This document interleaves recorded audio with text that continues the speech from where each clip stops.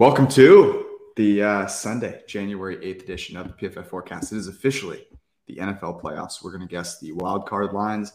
We're also going to talk about our favorite Super Bowl futures with Ben Brown. And because Brad is a Bears fan, we're going to talk about what the Bears should do with the first overall pick after being gifted it by Lovie Smith. The real question is, will Lovie Smith be working for the Chicago Bears next year? Do they owe him a DC job, an analyst job, something? He's in charge of the new stadium. Who knows? We're going to talk about it. It's going to be a lot of fun. Let's rock.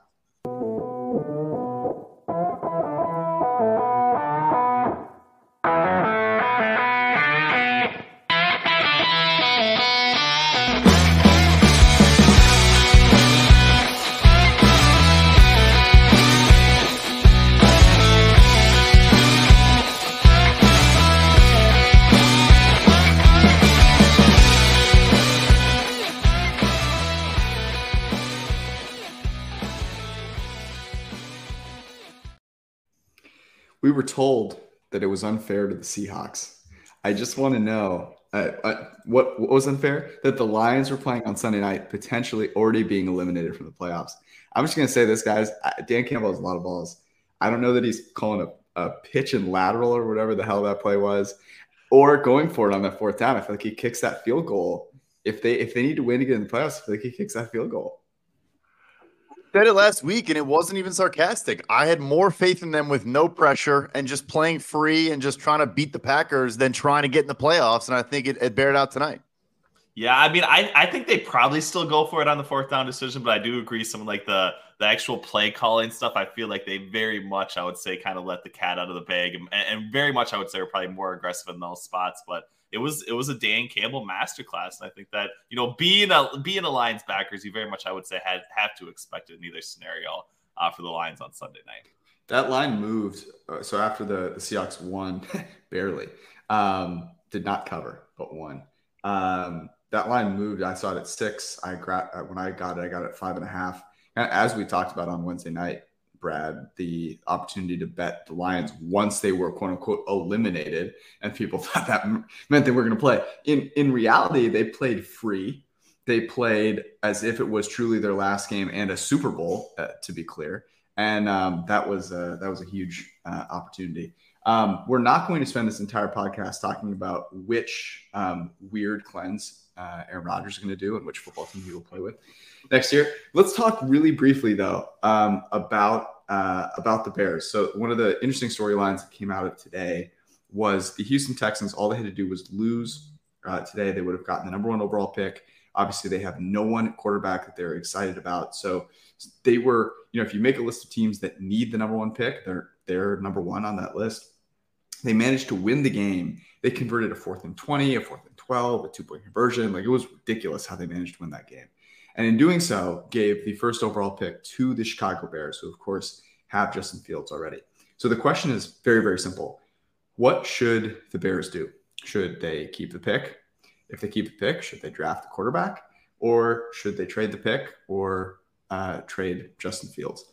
So I want to let Brad be last year. Ben, what do you think the Bears should do? Yeah, I mean, it's very much, I would say, going to be the most unique situation, at least as far as a team picking this high, at the top of the draft, and also probably, the number 1 overall prospect is also going to be a quarterback, right? But this isn't really, I would say, the Josh Rosen type scenario with the Arizona Cardinals last year, because I do think Justin Fields has at least showed some semblance of being a relatively productive quarterback. Maybe that's not in the traditional sense of the word, but I think they have to walk a really fine line, because they very much, I would say, have to probably drum up, the understanding that they are going to go quarterback with the number 1 overall pick if their ultimate goal is probably to try and trade it, because if they don't, convince, I would say, other teams that they're going to draft a quarterback, their trade market is going to be probably severely depressed to what it actually could be if they were kind of threatening to take, I would say, Bryce Young at number 1 overall. So they are walking a fine line, because you also don't really want to piss off Justin Fields if you do actually think he is that franchise type quarterback. But it's going to be really hard for them, probably impossible, I would say, and not a good suggestion for them to go into next season with Justin Fields and a guy like Bryce Young both in the fold. So I think they very much have to do an initial evaluation of Justin Fields. If they don't think he can be the long-term solution, I think you trade him for multiple picks next year, and I think you maybe start over with Bryce Young would probably be my most preferred approach coming out of the draft now that they know that they have the number 1 overall pick. Yeah, so I want to touch on a couple key points. I'm diving in, George. Just let me out of the. I was going to tee you up. I didn't need to. So first, the point about Fields is great because I'll tell you, we look back to a couple years ago with the Washington Commanders, probably best example. They knew they were taking Chase Young, but there were a bunch of teams, Miami, Los Angeles, picking at 5, 6, that everyone on the planet knew they needed quarterback. And instead of pretending they were going to go quarterback, Washington just made it very clear, we're going to take Chase Young. There's no need to trade up with us. We're not going to trade down. And that killed them because, first of all, they should have just traded it. But Chicago already kind of leaked it a little bit. One of the biggest reporters in Chicago, Brad Biggs, the Chicago Tribune, kind of put out this feely little article did Justin Fields show enough? Should the Bears consider taking a quarterback? And I'm telling you, they have to have those coordinated leaks and convince everyone in the NFL that they are genuinely considering taking Bryce Young, even if they aren't. And so, hey, if they aren't, go tell Justin Fields, hey, look, you're going to see headlines all offseason long that the Bears might take Bryce Young and yada, yada, yada. But I'll say this. It's not just about do you believe in Fields or all that. Resetting the rookie contract window is a massive part of this, too. Fields is going into his 3rd season now and will be due for a 5th-year option after next year, all those things. And this roster is still 2 years away otherwise. They are the worst roster in the NFL by a comfortable margin at every other spot. So otherwise, you have to trade down. Taking Jalen Carter or Will Anderson, as great as they are at 1st overall, is an asinine, way to go about this. You have to make a trade if you can get the haul. But I reached out to a couple folks as well, said, what do you think Justin Fields would go for if they did try to trade him? They said, no brainer, at least 1 first-round pick, probably not 2, but maybe you get 1 first and, a day 2 pick, couple other things. I know Bears fans are going to hate me for this. I think you have to consider it. Justin Fields is incredible. He is maybe the best athlete in the entire NFL. He does have fundamental issues as a passer still, and he's great downfield. He can make every throw, all the cliches you want to throw out. His quick game, he doesn't have a quick game. He cannot throw the ball in less than 3 seconds. Yes, he has the worst offensive line in the NFL. Yes, his wide receivers cannot separate from anyone, but there are objectively concerns. This Detroit Lions defense shut him down last week. So you have to explore everything. You're going to be spending more money than any team in NFL history. You're going to be drafting a bunch of guys. I think you have to, like I said, at the very least, convince everyone else that you want to take Bryce Young because that's where it all starts. You're absolutely right there. By the way, a lot of members of the printing press in the chat. This is end of the season. It's a little tough. It's like week 17, week 18. We're in the playoffs. People are excited. Our guy JVT, Jonathan Van Tobel in the chat here, hanging out with us. A lot of good juju going on. And Brad's energy is exactly what I needed. This is fantastic. You're right. You have to convince everyone you're taking Bryce Young. That's how you get, a mother load for that pick. You have the benefit of the fact that the Texans are there at number 2. They're certainly taking a quarterback. So, a team if a team needs a quarterback, and there are plenty that do, they've got to go up there and get him. I think the question is exactly that, which is, do you think that Justin Fields can throw the ball well enough to win in this league? And, I think that the natural comparison that we're going to hear time and time again is going to be, well, look at what the Ravens said with Lamar Jackson. And I think it should be noted that Lamar Jackson as a passer is quite a good passer. Okay. And what the Ravens did with Lamar Jackson is very hard to do. And we've seen it struggle in situations where they've been injured up front, right? Where their offensive line hasn't been fantastic. We've seen it struggle a little bit in the playoffs as well. So it's not like a foolproof plan to go win Super Bowls.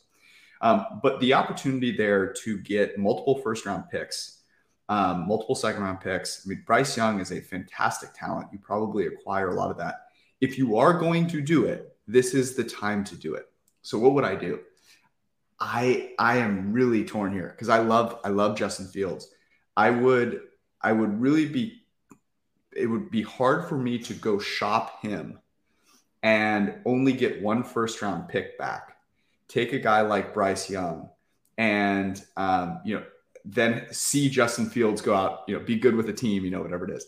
I think I'm leaning towards keeping Justin Fields, acquiring all of those extra picks, not necessarily using them all. I might trade some more for future capital and see how Justin Fields does, and then potentially use those to move up again. That's where I'm leaning right now, but I can totally see the move to Bryce Young. I don't see this anywhere near. I mean, you think about like the Kyler Murray, Josh Rosen thing. Like Justin Fields is better than Josh Rosen. Like we got, right? So, but I do think the fact that he's been so good as a runner has overshadowed the fact that as a passer is still not great. Right. So no, it's fair. And also one last key, which I think is huge, is that you now have two AFC South teams in the Colts and Texans as the teams you're going to try to bid against each other. So just like going to see Fields play somewhere and be great, if Houston or Indy sits there and says, you know what, we're not going to trade up, we're going to let him go, and then Bryce Young is incredible at whatever team he goes to, and then last piece too, per Jason Fitzgerald and my draft chart, the trade for Sam Darnold when the Colts moved down from 3 to 6 was the most expensive trade in the history of the NFL, per our chart. So if you're talking to Indy, you can leverage that and say, you guys just made this trade at this crazy valuation to go from 6 to 3. You're trying to go from 3 to 1. It should be even more than that. And then George, you nailed it too. I mean, Caleb Williams, all these guys, Drake May, you get a 2024 first from Houston. They're still going to be picking top 5 next year, right, even with Bryce Young and the Browns top 10 picks. So the future picks would be a huge part of it, no question. But you could see, look, Justin Fields was amazing for a lot of this year. And what did they go down the stretch? Like 1-12 or something?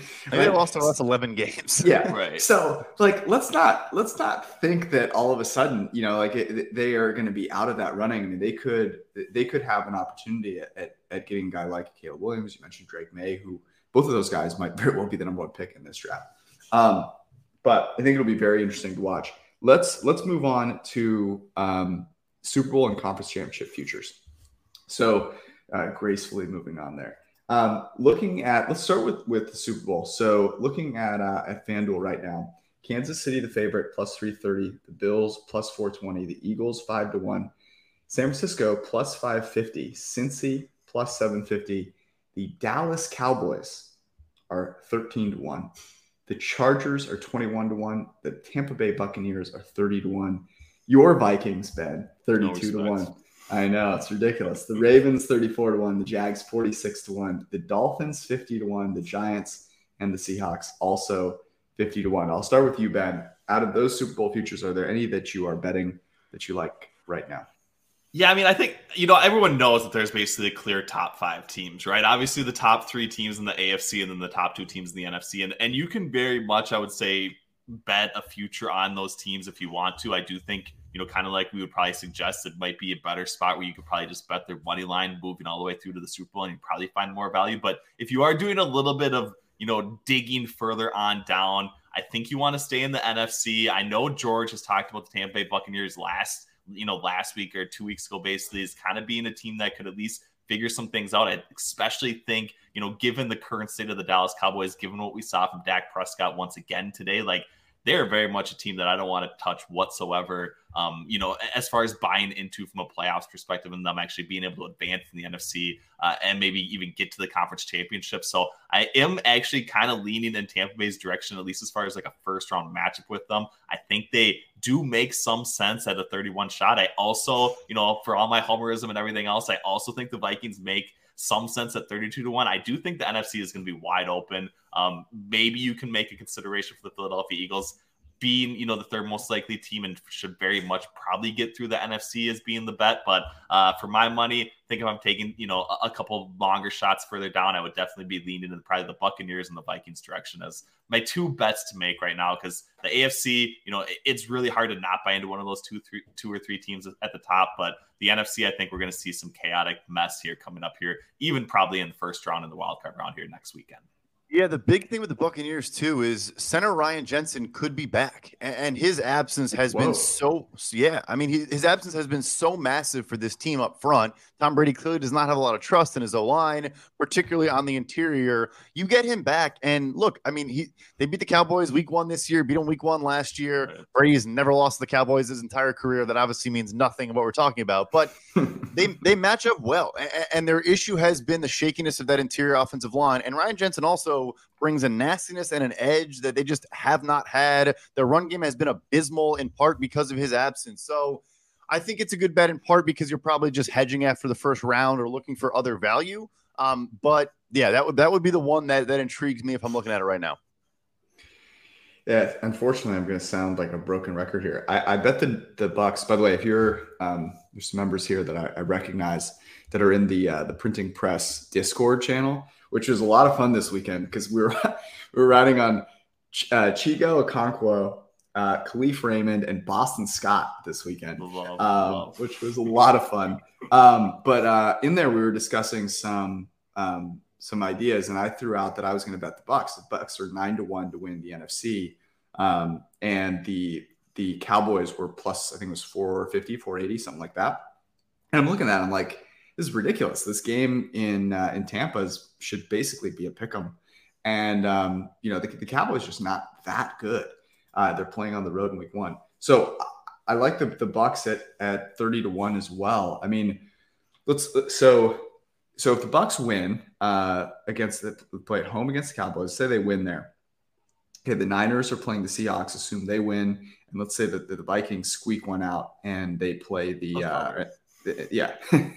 squeak one out against the Giants and they win. So what you would have then is the Bucks would go to Philadelphia to play the Eagles, and I actually think that that's the preferred matchup as opposed to going to play the Niners, who they already got destroyed by. Maybe somehow the Niners slip up, but there's a chance at least that they slip up. They probably won't against the Vikings, but maybe they do. I like that matchup against the Eagles. They just haven't played super well down the stretch. Hurts a little bit banged up. And then maybe you get the Vikings, you get lucky, you kill the Vikings, or you have a game against San Francisco, and that's obviously going to be a very challenging game, and they've got to win that one to go to the Super Bowl, and then anything can happen at that point. But I think the Bucks are the ones that I looked at and said, okay, that makes the most sense. Let me ask you guys this: the clear top 5 teams, which one of those odds do you like the most? Yeah, going back to it, I still want to avoid the mess that's in the AFC, so I very much think that it's probably the Philadelphia Eagles. I know you said like down the stretch they haven't looked good whatsoever. I still think that they have enough, especially along the offensive line, to be able to dominate most teams in the trenches in the NFC. Now, of course, the question is going to be like how well can they match up against the 49ers in that front four? That's really probably the question mark. But at 5-1 with the top 2 teams in the AFC, and specifically the Chiefs having the first round bye and being at like 3.3-1, like the Eagles at 5-1, I feel like definitely offers some value, and you can definitely hedge from there. If they do end up getting into the Super Bowl. Obviously, the chalkiest pick you can make, but I think the Kansas City Chiefs, even at super short odds, and I say that because you're talking about kind of teams and the way they're trending. The Buffalo Bills secondary, a bunch of injuries. Obviously, look, Damar Hamlin, football is the least of his concerns, but I mean, he was in there for Micah Hyde already. He himself was a replacement for a starting safety. Now they're down another player there. They've had some other injuries in the back end. Kyrie Elam has been in and out of the lineup, their first round pick. And then in Cincinnati as well, a bunch of injuries to their secondary and their corners. Both those teams have, better defensive lines than Kansas City, but Kansas City has the best offensive line of that trio by a significant margin. So I think they're playing at the right time. They're young secondary with McDuffie and Jalen Watson. They've been playing some good football of late. So I think they're kind of peaking at the right time on both sides of the ball.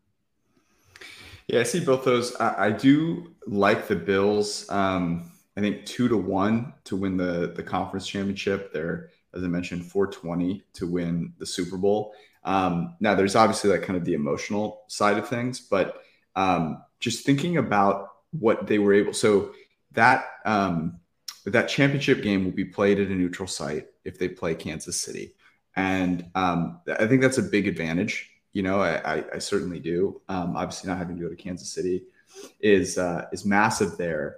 And the secondary does concern me a little bit, but I just think they're as good, if not better, and have been as good, if not better, than the Chiefs kind of all year. And so I like them, I think, of the favorites there. But I'll throw this one out as we switch over to the conference championships. On the AFC, talked a lot about the NFC. On the AFC side of things, Kansas City plus 165, Buffalo 2-1, Cincinnati plus 410, Chargers 11-1, Baltimore Ravens 17-1, and the Jags are 21-1.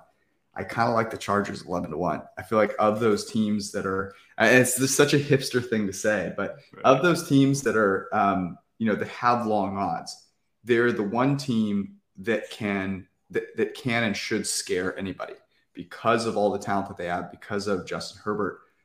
If it gets to a game, let's say you have Chargers Chiefs or Chargers Bills in the conference championship or Bengals, the Chargers just feel like a team that's going to keep it close. And so you kind of have that opportunity going into it. So that's my one of the conference championships options. What about you guys? Ben, start with you. Any conference odds you like? Yeah, I mean, I do think the Chargers, kind of like you said, do make a lot of sense. I don't think we've seen the best version of their defense yet. And I think that's maybe the unknown intrigue of how good they could actually be if they could potentially slow down Patrick Mahomes, in Kansas City. They seem like the one defense that I think could actually put together maybe like a full game of actually slowing him down. So I don't mind that look. I'm actually not seeing NFC championship winners on FanDuel either, but it's really hard for me. I think kind of going back to with the NFC, like if you're not buying into the Buccaneers or Vikings, I don't think that the Eagles are probably at a long enough odds that I'd really want to get involved with them. I'm assuming they're probably sitting pretty close to what the Chiefs are to win the AFC, comparable in the NFC. So I just think that they probably have, enough issues to the point where you probably don't want to take the favorite in this particular matchup. And you do probably hope, I would say, for a little bit of chaos happening in the NFC, but nothing too much, I would say, jumps out to me right now at that conference.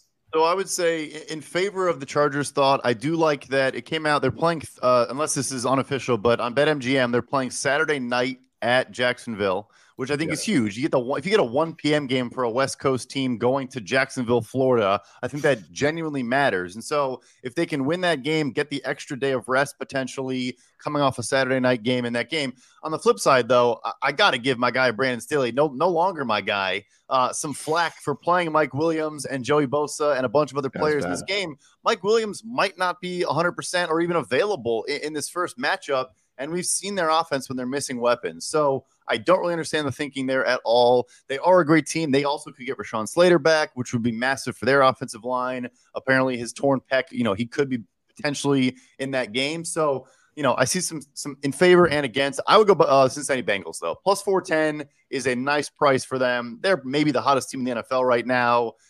Obviously, also emotional and a lot going on. They feel slighted and kind of pissed off with the NFL basically writing bylaws for what to do in this situation and then just choosing to ignore them when the situation actually arises. Again, just like before, I don't care. I'm not complaining. Bengals fans on Twitter, shut up. But I get why the Bengals in the locker room would be pissed off. They deserve to be pissed off, not, Bengals fan 12875. So I think they're an interesting bet. I think they're playing really good football and they can beat anyone, when the chips are down.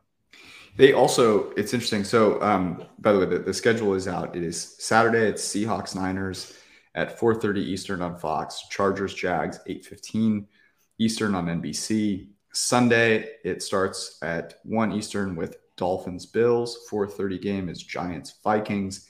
The night game is Ravens Bengals, and then Monday night is Cowboys Bucks. The Bengals get to play the Ravens. Might be without Lamar Jackson, even if it is. It's because Lamar Jackson hasn't practiced in however long. And, you mentioned a team that can beat either the Chiefs or the Bills. Like the Bengals absolutely can. So I think it's a really good point. I still do not see any NFC odds coming up, but we'll tackle them when they do. Ben Brown at PFF_Ben Brown. You can follow him on Twitter, read all of his great content. And work on PFF.com, the PFF app, and hang out with him in the PFF Printing Press Discord as well. Ben, it's always a pleasure. Good luck. You have the Vikings. I'm guessing they'll be a slight favorite, which is like you can hang a banner for that. We're going to hang the banner for sure. We'll see it. We'll see in the divisional round, George. We'll see what's going to happen where that number opens up. So I'm feeling a steak dinner coming to my favor for that. Okay. That matchup in a couple weeks. So I'll go 2 steak dinners on that one if there's an opportunity. Thank you, awesome. All right, we're getting out Jeff Ruby's for that one. Yeah, right. I'm gonna need the private room in the back and a couple bottles of French wine. For that one. While we wait for Arjun to jump on, a quick reminder that if you have not yet signed up for a PFF Plus subscription, you can do so now. Promo code Forecast, FRECAST, gets you 20% off. It's a great time to do it with the playoffs happening. Get all of our betting content, betting tools, and draft and free agency analysis as well. There's no better place to go find that than PFF, of course, as well as our friends at DraftKings. DraftKings, with the playoff picture now locked in and ready to rock, is the place for you to go sign up if you have not yet. If you're in Ohio, for example, betting is now live there. If you're in Massachusetts, we think it'll be live there very shortly. Use promo code PFF, bet $5, get $200 in free bets instantly when you sign up at DraftKings Sportsbook on the DraftKings Sportsbook app, which you should go download right now. There are a lot of very good bets we're going to talk about here in a second, and no better place to bet them. Also, Manscaped. I didn't have anything super clever to say about them. I usually do. But I'll just say this. Feel more confident going into the playoffs like all the playoff teams do because they're going. And you can do so with Manscaped and the Lawnmower 4.0. You have all of your New Year's resolutions. That means probably going to the gym. And if you go to the gym but you don't have anything to trim yourself up afterwards, it's going to be bad news for you. Use promo code Forecast20 for free shipping for 20% and 20% off at manscaped.com. And last but not least, you won some money. Remember, the printing press means you probably did. So make sure you do the best that you can to save and make it work for you at westernsouthern.com, whether you want to buy a house or looking to save for retirement, new child, whatever it might be. Western Southern has a game plan for you. westernsouthern.com/PFF. All right. It is time to guess some very meaningful lines. Last week, it was a little bit rough. Had to go through the entire Week 18 slate. We now have Wildcard weekend ahead of us. So, Arjun, your Chargers are there. My Niners are there. Brad's Bears have the number one pick. So it pays to be on the podcast. Your Chargers playing on Saturday night, as we just talked about. The Saturday games will go in order here. So we'll start with Seattle and San Francisco. Arjun, the floor is yours. Yeah, so for this game, I went 49ers minus 10. I went minus 8.5. Okay, I think I had 8.5 as well. I had 7.5. And let's see here. I got 9.5 on BetMGM. 9.5. Yeah, 9.5. I see 9.5 minus 115. I had 7.5 for the Packers because I just penciled the Packers in. And I would say the Seahawks probably a point or so worse. So, I mean, it's interesting that the Seahawks have not looked good of late. But I am tempted at 9.5. Brock Purdy, I mean, maybe it gets out to 10. So I'm probably not betting it now if I'm betting the Seahawks. But that's a lot of points for Brock Purdy in his first start. Arjun, what are you doing with this one? I'm going to lay off, but I do think the Niners are a very bad matchup. And then the Seahawks also lost Jordan Brooks for the season last week, who's a big part of their run stopping unit and pass coverage unit. So I think the Niners pose a lot of matchup problems, but I agree. I think 10 points is I think 9.5 is a lot. Yeah, the Seahawks run defense, even with Jordan Brooks, down the second half of the season was, I want to say, bottom 3 in EPA per rush allowed. They were really, really struggling against the run. And obviously the Niners are going to exploit that to nth degree. But they did get Tyler Lockett back today. He had the touchdown, played pretty well. I think that was huge for them. I think that offense without two guys, when it was just DK the week before, they just couldn't do anything. Obviously, they weren't great today either. So I'm laying off, but I'll be honest, I'm actually leaning towards the Niners. I just think it's a nightmare matchup for the Seattle Seahawks. Mm-hmm. Yeah, it's really rough. The total at 43.5, I like over there quite a bit. Under is actually minus 114. Over is minus 106. But the Seahawks defense will not be able to stop the 49ers. And you mentioned Tyler Lockett coming back. The Niners, while they have a very good defense, they have some players in the secondary that are not amazing. Lenore, their second corner, has been very, very average. And Lockett being healthy is a very, very important part of that offense. Without him, they really just have DK Metcalf. It's nothing else. And with him, all of a sudden it opens up the passing game a little bit. So I like over 43.5. That's my favorite play in this game. If I had to pick one side of 9.5, I think I would roll with the Niners, but that's also because I'm a Niners fan, so I'll join you on the over. I know you mentioned pre-show. I don't know if you were being sarcastic or not. Just a look behind the scenes. George told me to bet on every game. Yeah, so we have to bet on every single one. All right, I'm taking the over 43.5 with you for sure. All right. If we're betting on every game, I'm gonna take the Niners. So you can choose your unit sizes appropriately, but yeah, it's the play. I mean, yeah, it's the playoffs for everybody. Yeah. You know. All right, Chargers and Jags. This one in Jacksonville. Arjun, you tweeted about this last night. Kind of what would the line be here? And I thought this was really some really interesting discourse on Twitter. What did you decide on for this line? Yeah, so in my tweet, I was predicting what the market would open up at, not what I would kind of make it. Mm-hmm. So right now, after everything that's transpired, I would go Chargers -2.5. Same here.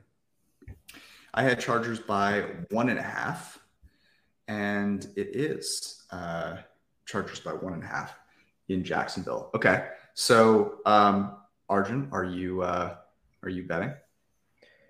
Yeah. So quick note here: it was 2.5 when I checked yesterday or like earlier today, I think, and then now it's moved to -1 on Pinnacle. It's a pick on Circa. But I mean, I really like the Chargers in the spot. Honestly, it's weird because I never really feel optimistic about the Chargers, but just I looked at like some of the Jags like recent games, and I really like haven't been like that impressed, if I'm being honest. Like you look at their 5-game win streak, right? And it hasn't really been like an impressive slate of wins. They beat the Titans twice, who, as we know now, aren't that good of a football team. They beat the Texans and the Jets. Again, both missed the playoffs. They did beat the Cowboys in overtime. It took a pick six to get there. And right now, the Cowboys don't look that serious as a playoff team. Their offense, on the other hand, hasn't really been that inspiring since the Ravens game, again, outside of the Tennessee and Cowboys game. I think Lawrence hasn't been playing as well. The offense hasn't been moving the ball as well.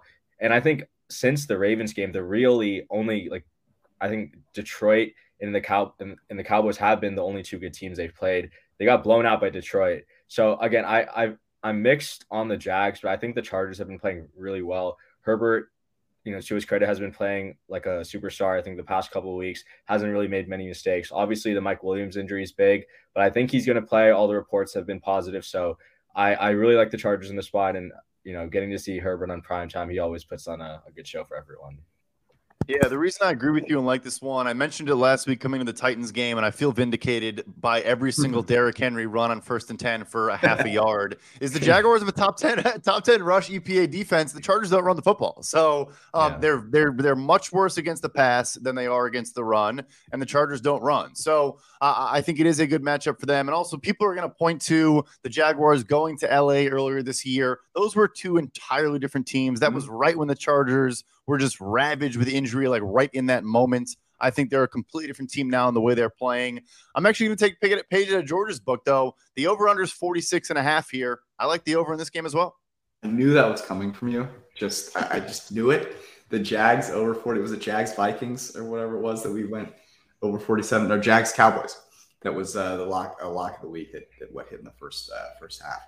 I love the Chargers here. I absolutely love the Chargers. I'm a little worried by how much I like the Chargers here. I'm wondering if I'm not seeing something. I think that there is a belief that, that home field maybe sort of matters here.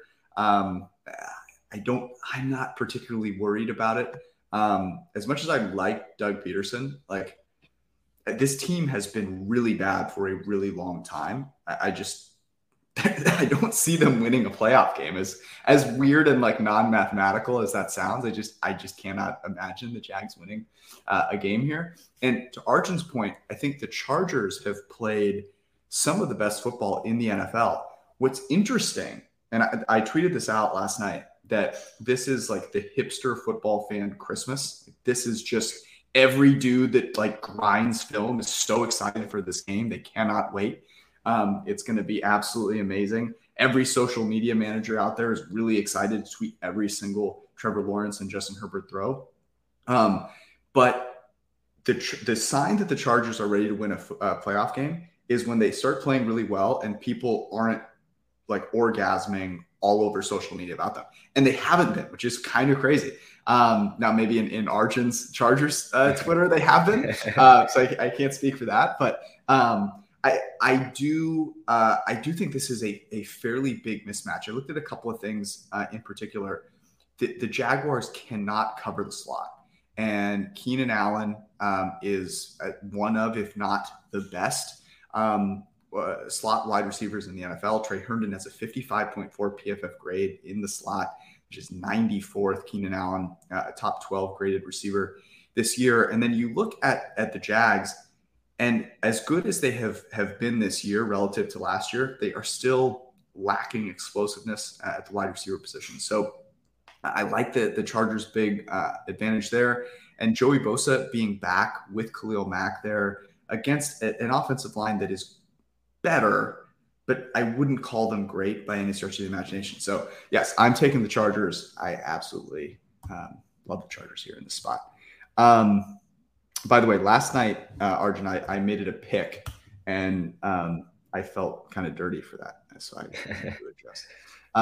Miami, it's interesting, though, that Circa, by the way, I assume most of the printing press knows this, but books like Pinnacle and Circa generally are leading indicators of where the market will end up, but they're not going to, kind of follow what other books are. So if you see a Circa number, right, that they are not out there just kind of copycatting other books out there, right? They're listening to the really, really sharp bettors that they take a lot of money from. And so that they have a really strong opinion that matters and is worth something. So the fact that they have it at a pick is meaningful. I do think it makes sense to keep this out of the kind of teaser zone. Oh yeah, it's gonna be a one-score game by the end of the game. I think you guys will get value. I would say I would wait because I think this line might continue to move towards Jacksonville a little bit, and you might even get like a true pick 'em, which could be nice. Sunday, 1 p.m. Eastern, the Miami Dolphins go to Buffalo to play the Bills. Brad, what do we know about the quarterback situation for Miami right now? Yeah, so I was trying to figure this out this week. I told you earlier I had a conversation with someone in the AFC about if they had any indication of whether Tua Tagovailoa is going to play in this game or not, and they said no one has a clue. Like, of course, Miami's going to keep that close to the vest, and they probably have an idea. They're just not going to tell anyone. But look, I mean, 3 concussions in a year, 2 of them in very, very close proximity. The one in Green Bay, he then played the entire second half, probably took a couple more shots in, and then still, obviously had the 3 interceptions, all those things, which now in hindsight, I think we understand better. I think it's legitimately possible he doesn't play in this game. I'm sure he's pushing to, and it's one of those, like, you may have to, protect him from himself type situations.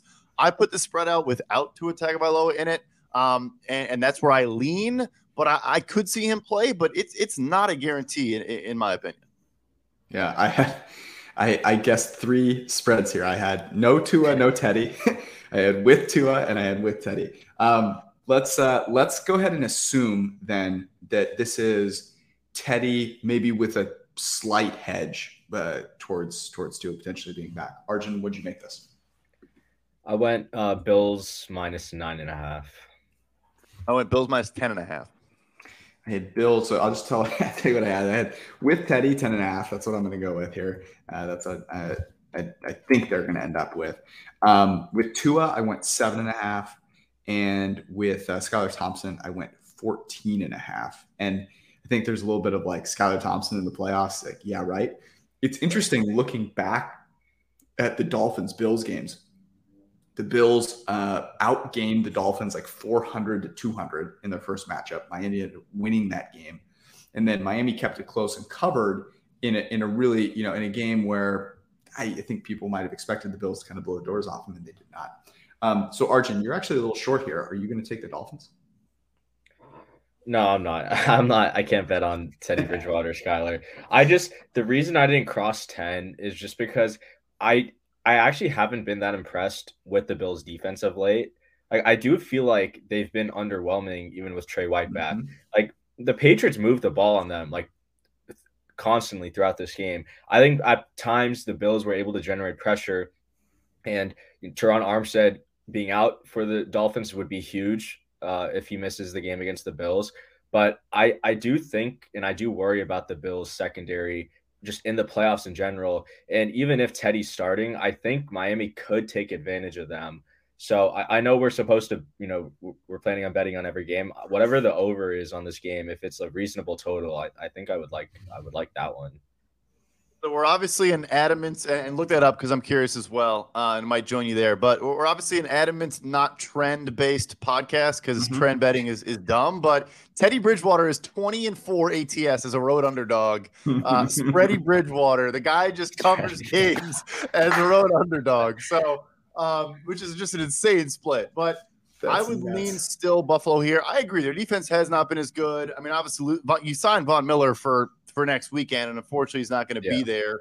Rousseau played well today, had a sack, I think, and they made some plays. But I mentioned no DeMar Hamlin means you're on your third safety, plus Jordan Poyer is not 100% healthy himself. They're a little bit of a concerning team, so I agree with Arjun. The over might be the most enticing play here of all the potential plays. I don't see a total on FanDuel. Do you see one anywhere? BetMGM has 44.5. Oh. So that's my official play. I do like 44.5. That is a nice one. So there's a couple of things that I think are interesting in this game. The Bills, the Bills are one of the three best teams in the NFL at generating pressure without blitzing. And they're going to need to do that because having any prayer at covering Tyreek, who, by the way, got a little banged up today, and Waddle is going to require some pressure. But Teddy Bridgewater on the road as an underdog, as a favorite, I don't care what it is, against a better team under pressure is a little scary to me.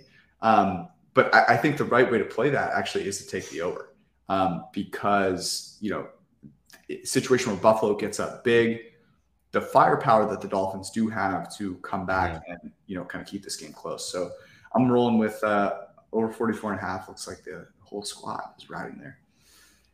Afternoon game, Giants at Vikings. Arjun. I went Vikings -3. Same here. Likewise. What is this? So it is. I put a couple in. I got to jump in. This was -3 when we were talking with Ben Brown. It is now -2.5 as of the last 20 minutes. Yeah, on FanDuel it is now +3 is -120. -3 is -102. Spirited game performance by the backups of the Giants today in Philadelphia. Okay, let's call 2.5. Arjun, what are you doing with this one? Yeah, I'm just gonna lay off the spread on this game. Yeah, I witnessed Davis Webb, maybe the most elusive quarterback in the NFL, in the flesh today. I think he avoided a dozen sacks. It was a remarkable performance. Look, the Giants and Vikings played fairly recently, and the Giants covered. They lost, 26-24, I want to say it was. So they covered. I think the spread in that game was 3.5, and maybe now we're kind of getting a bit of a reaction, getting on the other side of a field goal, at least at BetMGM. I know there's not really teaser opportunities here, but I would lean New York. Minnesota's just, their defense is easily the worst defense in the playoffs. And I just don't know if you can trust them to cover, to win this game. So sorry, Ben. I hope you're not listening or watching anymore. But I guess we can't lay off. So I'll look at something else, but I'm not betting on the spread. I am teasing the Giants. Teasing the Giants out to 8.5. I know that 47.5 is actually one of maybe it's the highest. Yeah, it's the biggest total of the weekend, which I think is a little generous. I know that the Vikings defense not very good. Interestingly, the Giants defense not great either. I'm looking forward to betting Justin Jefferson's receiving prop. Yeah, their corners can't cover anybody. I like Richie James in the slot against Shannon Sullivan as well. I thought this was interesting though. The Giants, the most blitz-heavy team in the NFL, obviously Wink Martindale, now the defensive coordinator over there. Kirk Cousins, 60 PFF grade against the blitz. Not particularly good against the blitz. So I love the Giants here. I think, if I had to take one side of the spread, I would take the Giants, but I'm going to tease them out to 8.5. And I'm trying to figure out who I would tease them with. I think that's a little bit of a challenge, but I think we might get there in this next game. One last huge point really quick. Sorry to cut you off. Brian O'Neill, right tackle for the Vikings, top 10, maybe top 5 right tackle in the NFL, will not play in this game against the most blitzing team in the NFL and the Giants. So I'm with you. I'm on the tease that you're about to discuss. And then also, I think Adoree Jackson might come back for this game. And so I was with you, George, that I was thinking about the Justin Jefferson overs, but if he's back, I do worry a little bit. I think Jefferson's still uncoverable, but him versus someone like Darnay Holmes covering him is a big difference. So just something to keep in mind. It's a good point. I think they were considering right. He could have played this week, right? If they needed to. Okay. Baltimore, Cincinnati, the night game on NBC. Arjun. I went Bengals -7. Oh, -7.5. Yeah, I went. What did I make this? Hold on.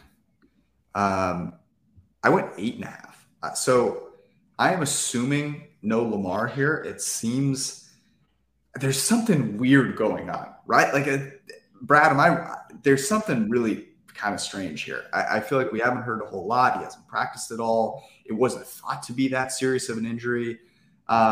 It seems like either it's a serious injury or he's saying, I'd love to see how well you guys can do without me and, try and make some money. What do you read into the situation? What do you think the chances are of him playing?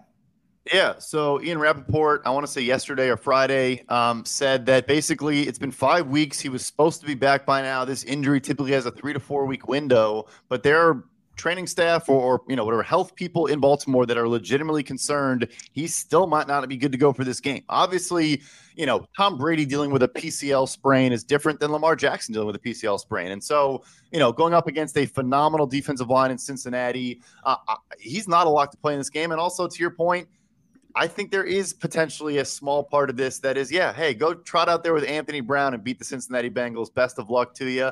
And, people might get pissed about that, but, credit to Lamar. I mean, he's proven his value. Yeah, there's no doubt about it. I see 6 on FanDuel here. I thought this would be – I'm shocked by this, to be honest with you. This was going to be my teaser. I was really looking forward to this. I hate the idea of just teasing 6. So I don't know. I'll have to figure something else out, but I'll take the Bengals here in this spot. I don't know if I'm overlooking anything. Arjun, what are you thinking? I actually have a play. I really like the under in this game. So a couple of reasons. Number one, like you said, Anthony Brown is an absolute privilege to watch play quarterback. So if he's starting, I already love it.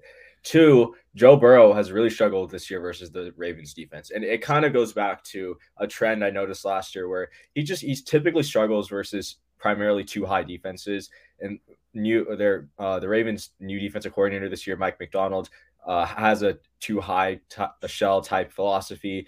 So Joe Burrow in his 2 games this year averaged a 0.01 EPA per play in their first matchup. Today, it was a negative 0.19.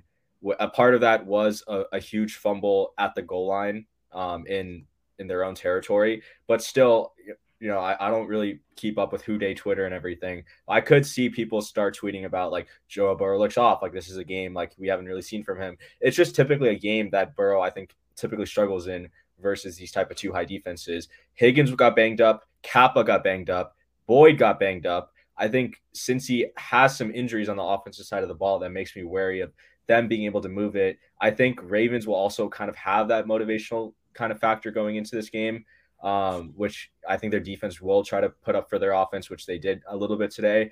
But I think a lot of the underlying metrics about the Cincinnati offense against this type of defense does point towards the under. And again, if Anthony Brown is starting, it also helps our case there. I'm also sure it helps an under that they obviously played today, right? So, you have a really good understanding of who you're going up against. You didn't mention Lyle Collins is obviously going to be out for this game as well for Cincinnati. And I also think, talk about the 2 high, but also the ability to put 3 safeties out there, 3 good safeties in Chuck Clark, Marcus Williams, and Kyle Hamilton. Hamilton's playing a lot in the slot recently, so could be an answer for Tyler Boyd that some other teams don't really have. The under is intriguing. It's actually 6.5 on BetMGM, George, if that helps. It's not teasing through 7 still. I'll stick with it. I'm going to stick with the teaser, but I like the logic on that under a lot. I could see that for sure. Yeah, I can get on board with the under as well. I can't decide. I could see it teasing the Jags out to 7.5. Interestingly, the one we're going to talk about here in a second, I thought would be a teasable line for quite some time. And I think maybe that has changed because of some performances this week that we saw. So I'll ride. I'll tease this for now, and we'll see where we get to at the end here. What's the under, by the way, Arjun? What are you seeing that at? I mean, I don't see it up anywhere right now, but on unabated, it's 44. I'm not sure if that's the true total, but I think unabated is pretty accurate with this, so I think it's 44, and that's what I'm rolling with. 43.5 on BetMGM. There you go. Dallas, Tampa Bay, Monday Night Football. The very impressive Cowboys performance today. They lost, in case anyone missed it, they lost to Sam Howell in his first start. Sam Howell couldn't get on the field. The Commanders have Carson Wentz and Taylor Heineke out there just throwing hospital balls left and right. Sam Howell finally gets on the field. And what does he do? He beats the crap out of the Dallas Cowboys today. Arjun, what'd you make this? I went Cowboys -3. I went Cowboys -2.5. I went 2.5 as well. It is 3. -3 is -105, and Tampa Bay +3 is -115. So close. But man, that is I'm a little surprised by that because the Cowboys stunk today. I mean, they absolutely stunk today. Arjun, what are you doing with this one? Yeah, just quick note also, Pinnacle has this as at Cowboys 2.5, but like heavily juiced towards the Cowboys. Mm-hmm. I haven't been betting that long, so I'm gonna ask you guys, like, at what point do you just like say screw the numbers and like I'm just gonna bet on Tom Brady in the playoffs? Get there pretty quickly. Go ahead, George. This is probably it. The Cowboys, I cannot envision them like winning this game. As crazy as that sounds, I just absolutely cannot. Like, I have had this vision of Sean Payton buying a mansion next to Jerry Jones in Dallas for a while, and I think this is where it happens. Like, I think that the script is right here. I can't believe I'm saying this, but Jason Garrett, I thought, made an interesting point. I was going to bring it up to you guys. He said, the Dallas defense has been not very good outdoors on grass. And at first I looked at this and I looked at just their pass rush. And actually the pass rush has been just as good, if not actually a little bit better. Their pressure rate goes up. And so, depending on what kind of grass they're playing on, turf or actual grass. But their defense is overall significantly worse. They're just basically league average in EPA per play when playing outdoors on real grass versus playing indoors on turf. This obviously will be played outdoors in Tampa Bay. So my question is to you guys, like, does that make any sense to you? I can understand it from a coverage perspective, not being quite as quick potentially, but of course, one of those games against the Eagles, who are a very good team. But some of those games have also not been, against particularly great teams, and they have not played super well. But what do you guys think about that? Because I thought that was interesting. Yeah, I would look at grass versus also just indoor outdoor, with a dome team going outside. So I don't know if the surface, maybe there's, conflation between what the surface field is or what the, the conditions and outdoor. But that is interesting. That's something probably, I guess, worth looking into. Yeah, I mean, I'll trust Jason's kind of like analysis there. It's like that's a dangerous thing to do. That's the thing. I wouldn't trust Jason Garrett's analysis, so I was a little surprised to see that. But I mean, I'll take the Bucks +3 here. If it's 2.5 by the time this is over, they will be a teaser leg of mine as well. They're plus 128, plus 130 money line, which I think is interesting. I also already have them 9-1 to win the NFC. But I guess, of the concerns that you would have for the Bucs, certainly would be that Micah Parsons could be rushing against a guy named Brandon Walton, who has a 51 PFF grade so far this year, which is not particularly exciting. So that would be, if you've seen Tom Brady falter, Arjun, to your point, I don't know if you're old enough to remember this, but like where he has faltered has been in situations where, there's nothing he can do because the pass rush is in his face the entire time. So I was going to look at the under, but now this whole analysis of grass has thrown me. But I will say, you made a joke about, Sean Payton looking at, Highland Park, Texas real estate. All jokes aside, though, like I was going to mention about Brandon Staley as well. But Mike McCarthy is he might be coaching for his job in this game. I know he won 12 games back to back, but they lose to San Francisco. They lose San Francisco in embarrassing fashion in the playoffs last year. Jerry Jones doesn't care that they got the wild card in the worst NFC that I can remember in my lifetime. Like that does nothing. And so I think he's going to be coaching tight. I mean, it's going to be a masterclass of bad coaching in this game regardless. But, I think that matters. And I think they're going to be tense, and they're not going to play loose. Dak was also 14 of 37 for 128 yards today for 3.5 yards per attempt. So, I mean, look, I made this joke like a month ago on this show that, like, I'm going to talk myself into betting the Bucs and feel like an absolute idiot for talking myself into betting on the Bucs. But I have officially talked myself into betting on the Bucs +3 in this game. Yeah, I don't think I even mentioned what I made this line. I made Tampa Bay +1, and I wasn't even going to, if I were putting this line out there, I don't even want people to be able to tease Tampa through 7. I mean, Dallas played that game today. I mean, they played their starters in that game, and they were atrocious. They were really, really, really terrible. So, look, there are a few things that I should point out that are going Dallas's way. I mentioned the Micah Parsons one.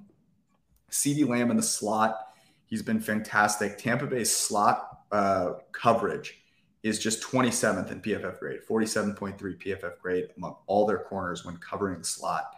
So it hasn't been great. That's a place that they can expose a little bit. But, I don't know, man. I think 3 is way too rich. So I think we'll see a lot of Antoine Winfield. They in certain matchups, or when Sean Murphy Bunting is having a Sean Murphy Bunting day, they'll start throwing Antoine Winfield in the slot a bunch.